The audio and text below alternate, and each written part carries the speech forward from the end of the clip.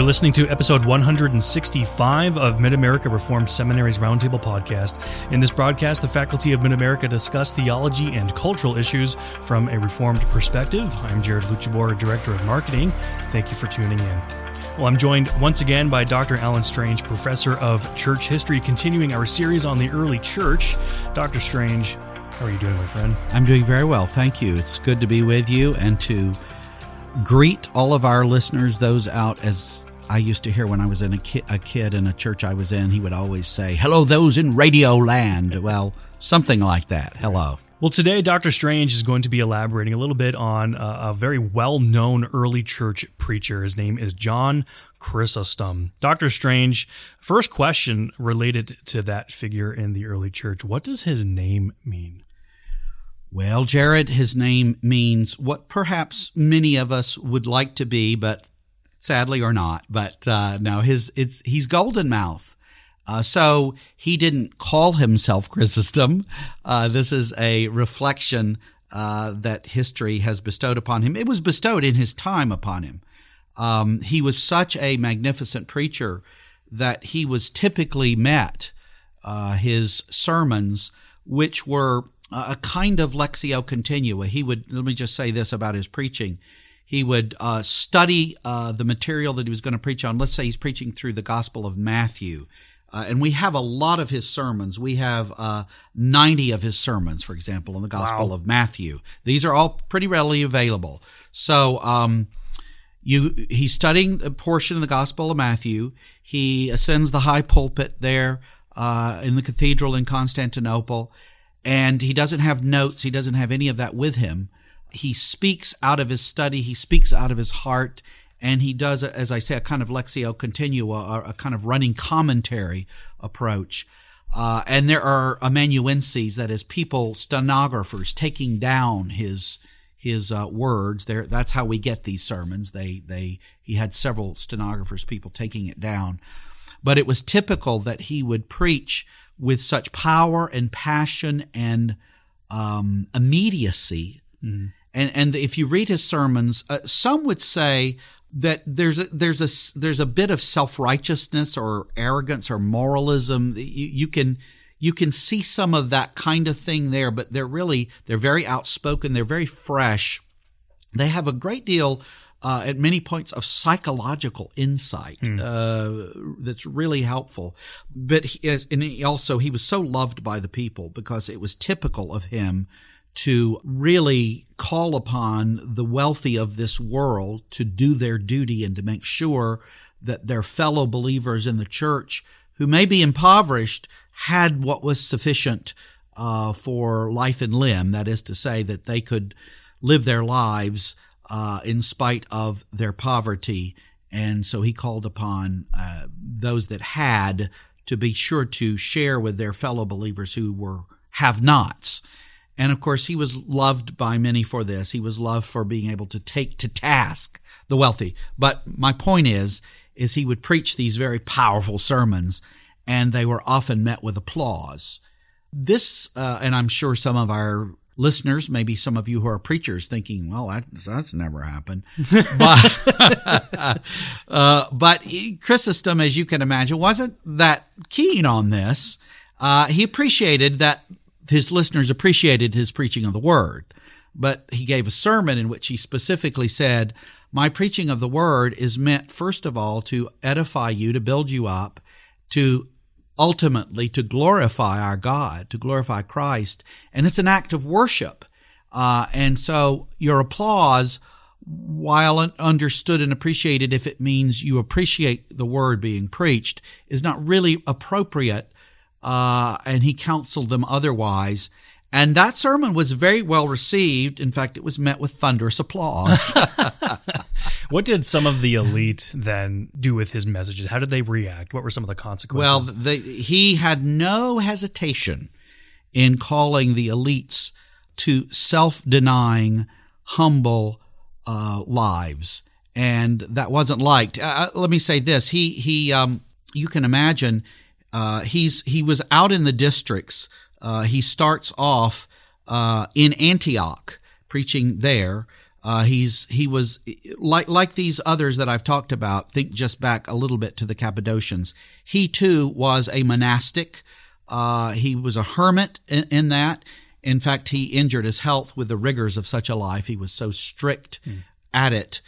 He became a deacon, sort of in the first order of clergy in 381, and a priest in 386. That's where he became particularly renowned. There in Antioch, he served a parish. He became renowned as a preacher in giving his famous homilies, especially from 386 to 398. That's a great part of what we have from him.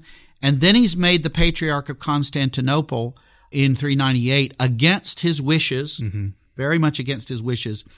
And I would say beyond his desire and or ability to deal with such a highly charged political position, because you can imagine being, now the head, the second in Christendom, as the council had said at Constantinople. He's got many administrative responsibilities. And whereas you may recall I said Basil the Great was renowned as a great administrator, somewhat like Gregory I later on, and others were, he was not. Chrysostom did not have a political bone in his body. He was quite politically naive, you might even say. And Theophilus of Alexandria was very envious of him. Alexandria really becomes the third ranking city, but Alexandria did not believe that it was after Constantinople. It resented that. Alexandria saw itself as the Athens of the East, saw itself as the intellectual center. So Theophilus kind of went after him and had him falsely condemned, really, at the Synod of the Oak. I mean, he brought some false charges against him, but ultimately he was condemned for a number of things, including Origenism, which wasn't true in any apparent way, but it was probably that monastic sort of connection, and of making improper remarks about Eudoxia, the empress, improper as in referring to her, among other things, as Jezebel. Right. And so the point is, when he becomes then the Patriarch of Constantinople, he's in this position. He had been out in Antioch as a presbyter and so forth, and now he's in this position. And as he gathers around him, a patriarch of a great city like this would have clergy around him, sort of a cabinet, you might say, like the Pope has a curia. We refer to it in Rome. All of these would have clergymen around him and would be part of his household. Well, you can imagine people thinking, "Oh, this is great. Okay, if you're ambitious as a clergyman in the church of that day, you might be shooting to be and serve in the household or in the cabinet of the patriarch or the archbishop there. And you would think, well, this is going to be a very fine lifestyle because it's going to be close to noble or regal. And he conducted his household like he was a monk. And you can imagine a lot of the other clergy weren't real happy. They were thinking, this isn't what we signed up for. We're coming to serve with the patriarch, and we had a better living back out in the district being a parish priest in this place or that place. We had a better life than this rigorous, strict monastic kind of life, because you can imagine he still continued to live something of that. And he thought, well, all the clergy around me should live it. And he thought about the wealthy, as I said, and the noble people in the church, the powerful. He thought you should all be very humble as Christ was humble. And this is the foot washer. And so he remained, I guess you could say, in a certain sense, very idealistic, but that he ran afoul of people, not intending to, right, but he ran afoul of people because they didn't want to be so deprived. They didn't want to be like that. And so, he particularly, he had come from Antioch, he went to Constantinople, and as I say, he had a particular kind of, bit of a bout with Alexandria. So Alexandria and Antioch took rather different approaches to some things then. Can you describe those? Yes, that gets us into that question. Gets us into a significant feature of the whole early church. If you think in terms of the early church, you can think of the two great cities of Alexandria, everybody knows where that is. That is in, well, it's a little confusing for some if you don't remember this from your history. It's in Lower Egypt, which means it's in the Nile Delta region on the Mediterranean. And you might think, well, isn't that Upper Egypt? Well, no, Upper Egypt is the other direction. You remember how the Nile flows. Right. It has to do with how the Nile flows. It flows up into the Mediterranean. So that city was a great city. And then Antioch, where, of course, they were first called Christians. Paul was sent out of Antioch. You all know where that is in the Syria region. So you have one that's north of Palestine in the region of Syria, and you have this one in Egypt.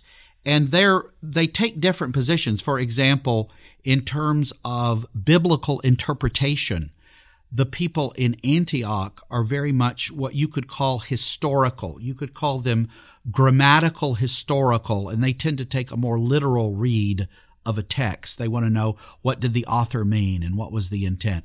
Whereas in Alexandria, they take a very kind of highly symbolic, what is called an allegorical approach. And this allegorical approach goes all the way back there to Philo. And I've mentioned this somewhat when we talked about Clement of Alexandria and Origen, that kind of an approach. And you might say, well, which is right?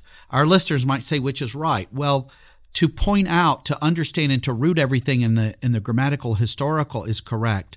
But also, we want to understand the spiritual significance and even symbols in proper ways, as they may be, particularly in apocalyptic literature. So we would take something, you might say, from both camps somewhat to develop a kind of typological approach. But also then, with respect especially to the question of Christ, Alexandria tends to stress his deity, and Antioch tends to stress his humanity. And if they're going to go in a wrong direction, Alexandria, with somebody like Apollinarius, we heard about him the last time, is going to stress the deity at the expense of his humanity. They do that sometimes. And then in Antioch, sometimes they stress his humanity at the expense of his deity. Someone who was associated, who studied under the same person that Chrysostom did, Theodore of Mopsuestia, he tends to go in that direction. And then we'll talk later on about someone called Nestorius. But they tended to have a view sometimes in one of the heresies of Antioch was reflected by a man called Paul of Samosata, who was an adoptionist. And adoptionism means that Jesus was a man who became God. They think that he was born a man, perfect man, all that, but he becomes God at his baptism. Well, we all know that Jesus is God eternally who became man. And so that's a heresy. But so you get these differences between Alexandria and Antioch. And if the differences are held in check, they can be fine, but they tend to often get out of bounds. And in the case of Chrysostom, they were very much at play. They were so much at play that it really ultimately cost Chrysostom his life. As I said, he was condemned by the Synod of Oak in 403, and though he was greatly loved of the people, and he was supported very much throughout the West, the Bishop of Rome and the Western Church loved him, he was sent into exile at that point in 403, 404. He died in 407. And so his life was a rather sad ending. I think it's one of those early church instances of the misuse of the power of the church, the misuse of the discipline of the church. It was used for political reasons rather than truly godly ones. And so Chrysostom, great preacher though he was, had a rather sad ending.